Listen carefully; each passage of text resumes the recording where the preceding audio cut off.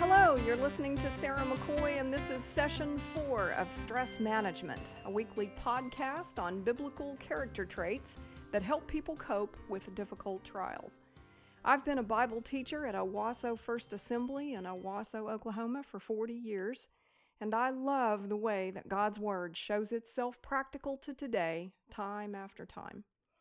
In this fourth installment, we will examine the role of diplomacy in stress management, first as it is demonstrated in the Old Testament story of Abigail and David, and then as it is affirmed in verses from the Old Testament and New.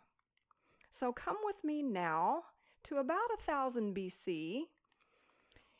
It is towards the end of the reign of the first of the Jews' kings, King Saul. He's a Benjamite. He's been on the throne maybe 37 years, and God has already rejected him because he has been disobedient. It's just that he's still reigning. He has become very threatened by young David, who was not only anointed by the prophet Samuel to be the next king, but he killed Goliath in the famous battle of 1 Samuel 17, and then he became the chief musician for Saul to soothe Saul's nerves as he seemed to descend into mental illness. So as the jealousy grew, Saul ended up pursuing David to take his life. So David was on the run, actually, and he's maybe in his late 30s, maybe 28 years old. So we come to the beginning of 1 Samuel 25. We're talking about stress management and diplomacy and Abigail. Now Samuel died, and all Israel assembled and mourned for him, and they buried him at his home in Ramah. Then David moved down into the desert of Paran. A certain man in Maon, who had property there at Carmel, was very wealthy. He had 1,000 goats and 3,000 sheep, which he was shearing in Carmel. Now Maon was about 7 miles south of Hebron. All of those places were south of Bethlehem and Jerusalem. The capital city at the time was actually Gibeah. It hadn't yet become Jerusalem because Saul was a Benjamite and lived in Gibeah, so he reigned from the town he had lived in. His name, and we're going back now to the reference of the rich man that was shearing sheep, his name was Nabal, and his wife's name was Abigail. She was an intelligent and beautiful woman, but her husband was surly and mean in his dealings. He was a Calebite. While David was in the wilderness, he heard that Nabal was shearing sheep. By the way, the name Nabal means fool. So he sent 10 young men and said to them, "Go up to Nabal at Carmel and greet him in my name. Say to him, 'Long life to you, good health to you and your household, and good health to all that is yours.' Now, I hear that it is sheep shearing time. When your shepherds were with us, we did not mistreat them, and the whole time they were at Carmel, nothing of theirs was missing. Now you'll find out later, it's not just that David and his men weren't thieves, and that's why nothing was missing. It's that they served as bodyguards and were actually a barrier between all the would-be predators and Nabal's men. Ask your own servants, and they'll tell you. Therefore be favorable toward my men, since we come at a festive time. Please give your servants and your son David." Your son David? Notice how he is talking to him here in a very friendly and hospitable way. They're both from the tribe of Judah. We read earlier that Nabal was a Calebite, and David is also from the tribe of Judah. And so he's speaking to him in a somewhat humble and friendly way. Nabal may have been a generation older than David. "Please give your servants and your son David whatever you can find for them." When David's men arrived, they gave Nabal, or fool, this message in David's name. Then they waited. Nabal answered David's servants, Who is this David? Who is this son of Jesse? Many servants are breaking away from their masters these days. Oh my goodness, what an insult. So David has been anointed to be the next king of Israel, and this news has gotten out. We find later that it had gotten out even to Abigail and probably Nabal in this household. And instead of acknowledging this young man's marvelous victory with Goliath and his position in Saul's court as the chief musician and his anointing by the prophet Samuel, he's actually not just referring to him as a slave, but as a runaway slave. Why should I take my bread and water and the meat I've slaughtered for my shearers and give it to men coming from who knows where? Wow, that was certainly kicking dirt in his face. David's men turned around and went back. When they arrived, they reported every word. David said to his men, "Each of you strap on your sword." So they did, and David strapped his on as well. So David had become angry enough to kill. David was a wonderful man with a heart for God. In fact, he was a man after God's own heart, we read in Scripture. But he was also a very emotional and passionate man. You can read about that passion in the Psalms. He gets angry. He gets very sad and depressed. He has these waves of emotion. And so when he is roundly insulted after being friendly and doing Nabal's men some good during the shearing season, he becomes extremely enraged. About 400 men went up with David, while 200 stayed with the supplies. Okay, this is a reference to the fact that David had this band of men following him around all the time since he was on the run. It was almost like a group of vigilantes, like a militia. One of the servants told Abigail, Nabal's wife, "David sent messengers from the wilderness to give our master his greetings, but he hurled insults at them. Yet these men were very good to us. They did not mistreat us, and the whole time we were out in the fields near them, nothing was missing. Night and day, they were a wall around us the whole time we were herding our sheep near them. Now think it over and see what you can do, because disaster is hanging over our master and his whole household. He is such a wicked man that no one can talk to him." Remember, we're talking about stressful situations, and I think this certainly qualifies. The whole estate and all of the people that live there, including Abigail, are now facing the anger of David and 600 armed men who have already taken a vow that they are going to kill them all. Abigail acted quickly.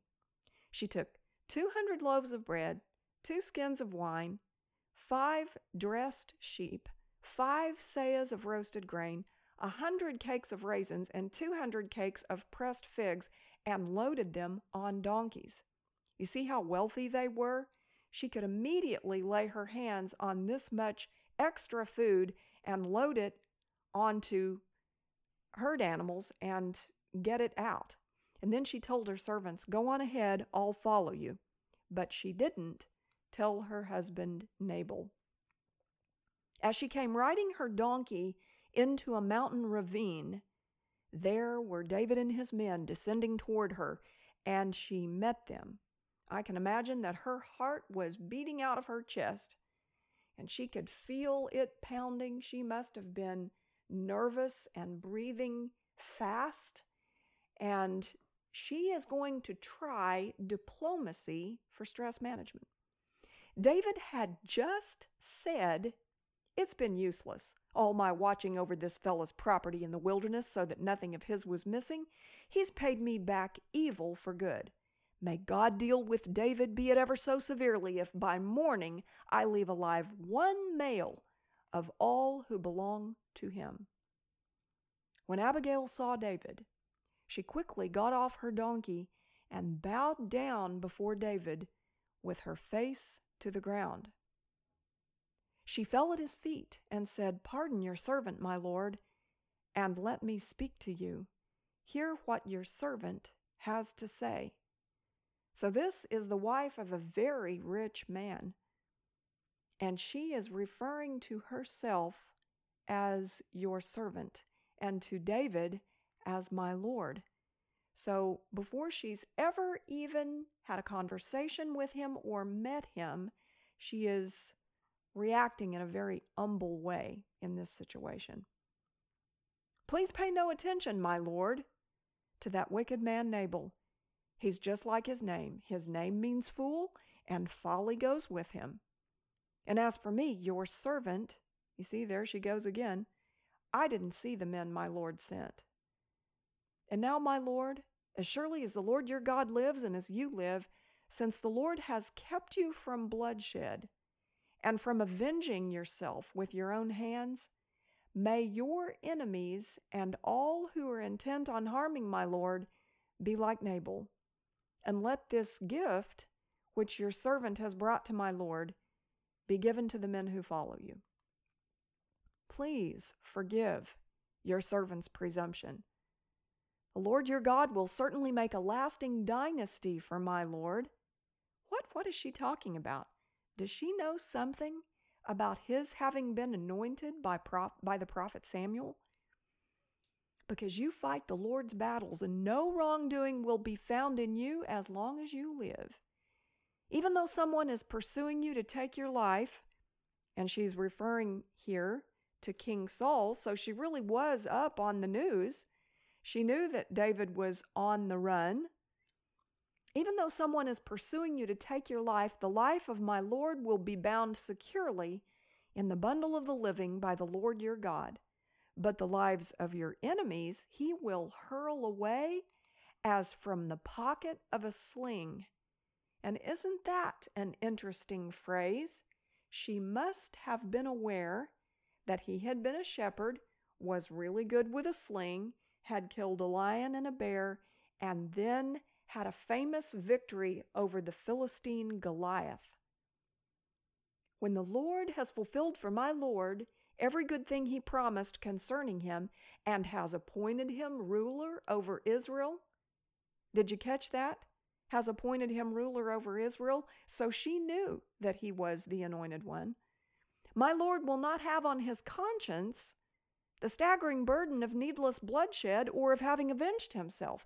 And when the Lord your God has brought my Lord success, remember your servant." David said to Abigail, "Praise be to the Lord, the God of Israel, who has sent you today to meet me." Well, that certainly doesn't sound like someone who is angry enough to kill, does it? I think she just de-escalated the entire situation. Her words alone have begun to make a change. He goes on, "May you be blessed for your good judgment and for keeping me from bloodshed this day and from avenging myself with my own hands.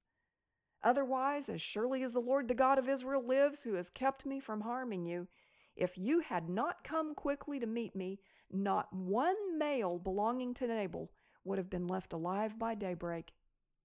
Then David accepted from her hand what she had brought him and said, "Go home in peace. I've heard your words and granted your request." When Abigail went to Nabal, he was in the house holding a banquet like that of a king. He was in high spirits and very drunk. I think I can see the disappointment in her face and hear that long sigh of sadness when she comes in and there he is, behaving once again like a fool. So she told him nothing at all until daybreak. Then in the morning, when Nabal was sober, his wife told him all these things, and his heart failed him, and he became like a stone. Sounds like he maybe had a heart attack or a stroke, doesn't it? About 10 days later, the Lord struck Nabal, and he died. When David heard that Nabal was dead, he said, "Praise be to the Lord who has upheld my cause against Nabal for treating me with contempt. He's kept his servant from doing wrong. Isn't that just what Abigail had said? And has brought Nabal's wrongdoing down on his own head. And then David sent word to Abigail asking her to become his wife.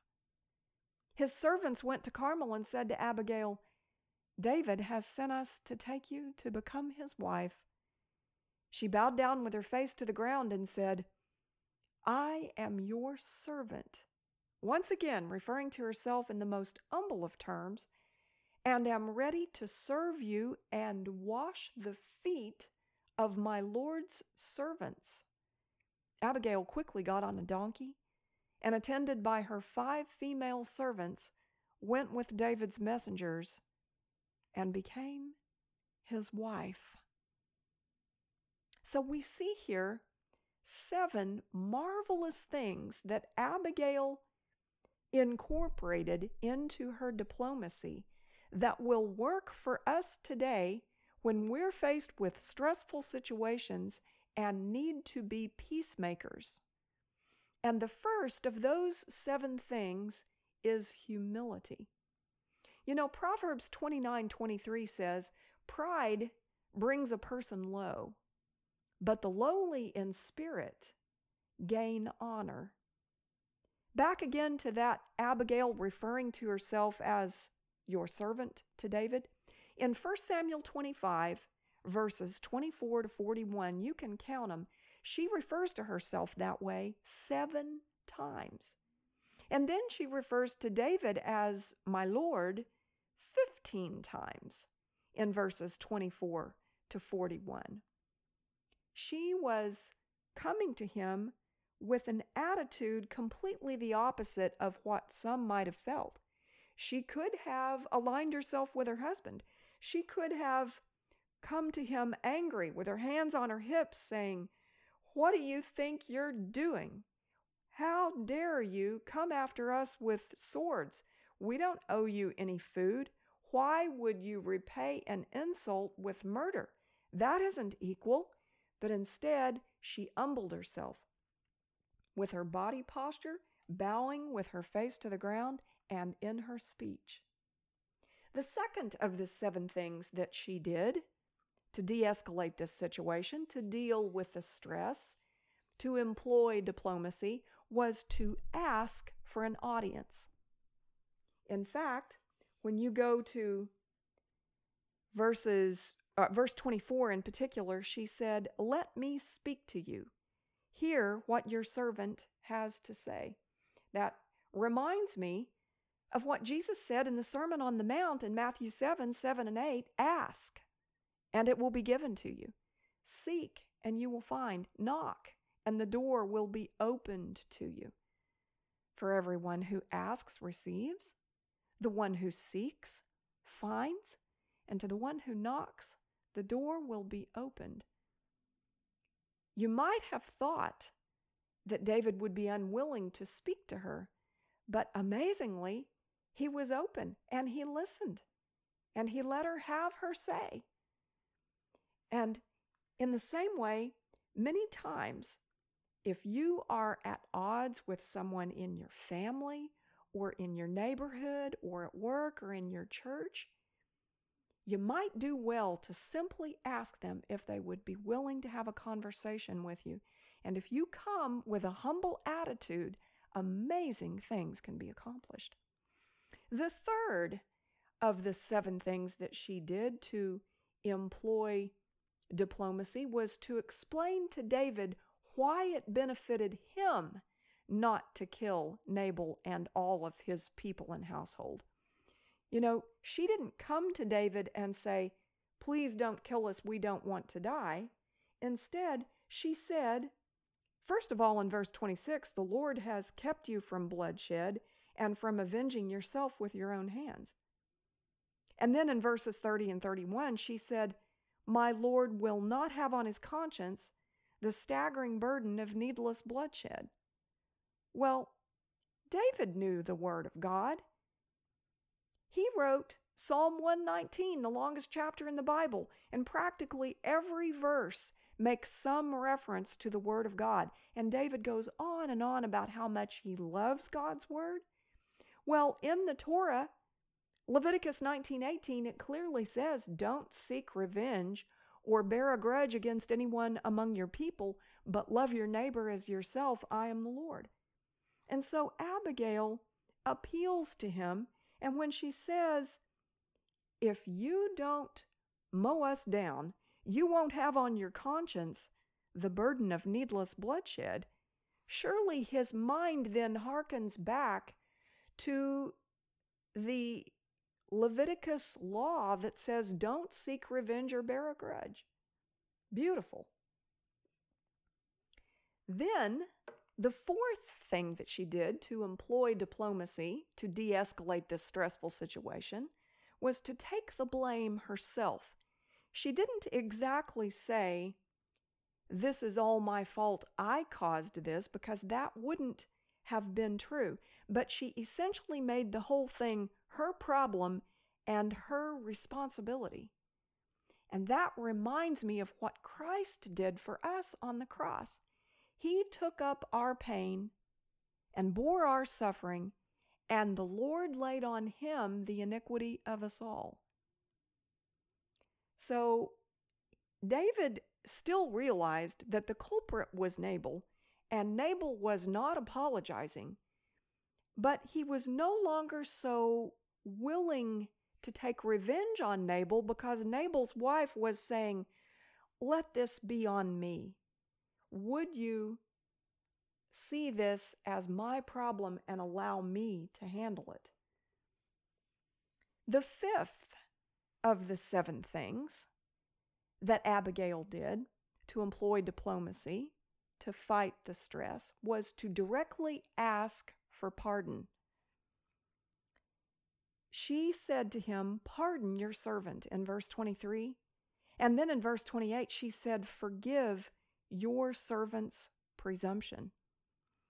I used to insist that my children apologize to each other when they were at odds, when they were very young. And they weren't too keen on that sometimes, and sometimes they wouldn't even make eye contact. They'd look down and they'd say, sorry. They didn't even put in the word I'm, they just said sorry. Well, that's not as effective as looking someone in the eye and saying, would you please forgive me? Would you pardon me for what I have done? You know, back in Numbers 14, we read where God told Moses, after Moses interceded for the people, I have forgiven them as you asked. So the Lord was angry with his people for their rebellion and their sin, and he told Moses that he was wont to destroy them, and Moses went to prayer for them and asked God to forgive them, and as an intercessor and as a go-between, he really effectively bridged the gap, and the Lord answered just because he was asked to. So asking pardon is very effective. And then the 6th of the 7 things that Abigail did during this stressful time to employ diplomacy was to give a gift. She said, let this gift be given to your men. Well, David had asked for sustenance in the first place, but she comes along with meat and figs and raisins and bread and wine, and it pacifies David. Almost reminds me of the cliche where the married couple are at odds and then the man tries to make up by bringing flowers. And I can imagine how if family members were at odds or neighbors were at odds, how it might help if you go and knock on the door and you say, I'm really sorry, would you forgive me? And then you have in your arms a steaming, beautiful pan of fresh baked cinnamon rolls or something. Here, would you accept these as a peace offering? It just seems like it adds to the beauty of the apology. And if you see this as manipulative, she did not mean it that way. She was very frightened, and she was fighting for her life here, but she also genuinely respected David and wanted him to forgive that indiscretion that Nabal had done by being so insulting. And then finally, the seventh of the 7 things that Abigail employed as diplomacy in this stressful situation was to ask him for favor. In verse 31, she says, "And when the Lord your God has brought my Lord success, remember your servant." Well, she certainly didn't know that she was going to wind up a widow, or that David was going to propose marriage and she was going to become the wife of a king in the future. But he remembered that, and he answered her request. It reminds me back in Genesis 40, we have Joseph, the son of Jacob, who had been sold by his brothers into Egyptian slavery and then lied about and put in prison. And when he was in prison, he interpreted a dream for one of Pharaoh's employees. And when Pharaoh's employee was released from the prison, David said, "When all goes well with you, remember me and show me kindness. Mention me to Pharaoh and get me out of this prison." He asked for favor. And although the man forgot for a while, at the right time, when Pharaoh had a dream that needed to be interpreted, the man said to himself, "Well, what am I doing? I should have remembered before now. There's a man in the prison who can interpret dreams." And that particular asking for favor wound up being a catalyst for Joseph to become second in command to Pharaoh. So, bottom line, Proverbs 18:21 says, "The tongue has the power of life and death, and those who love it will eat its fruit." So, if your stress is coming from a conflict with someone in your circle and you need some relief, consider that diplomatic, humble, Christ-like words can often bring peace in stressful situations. If you've enjoyed this podcast, please pass it along, and blessings to you.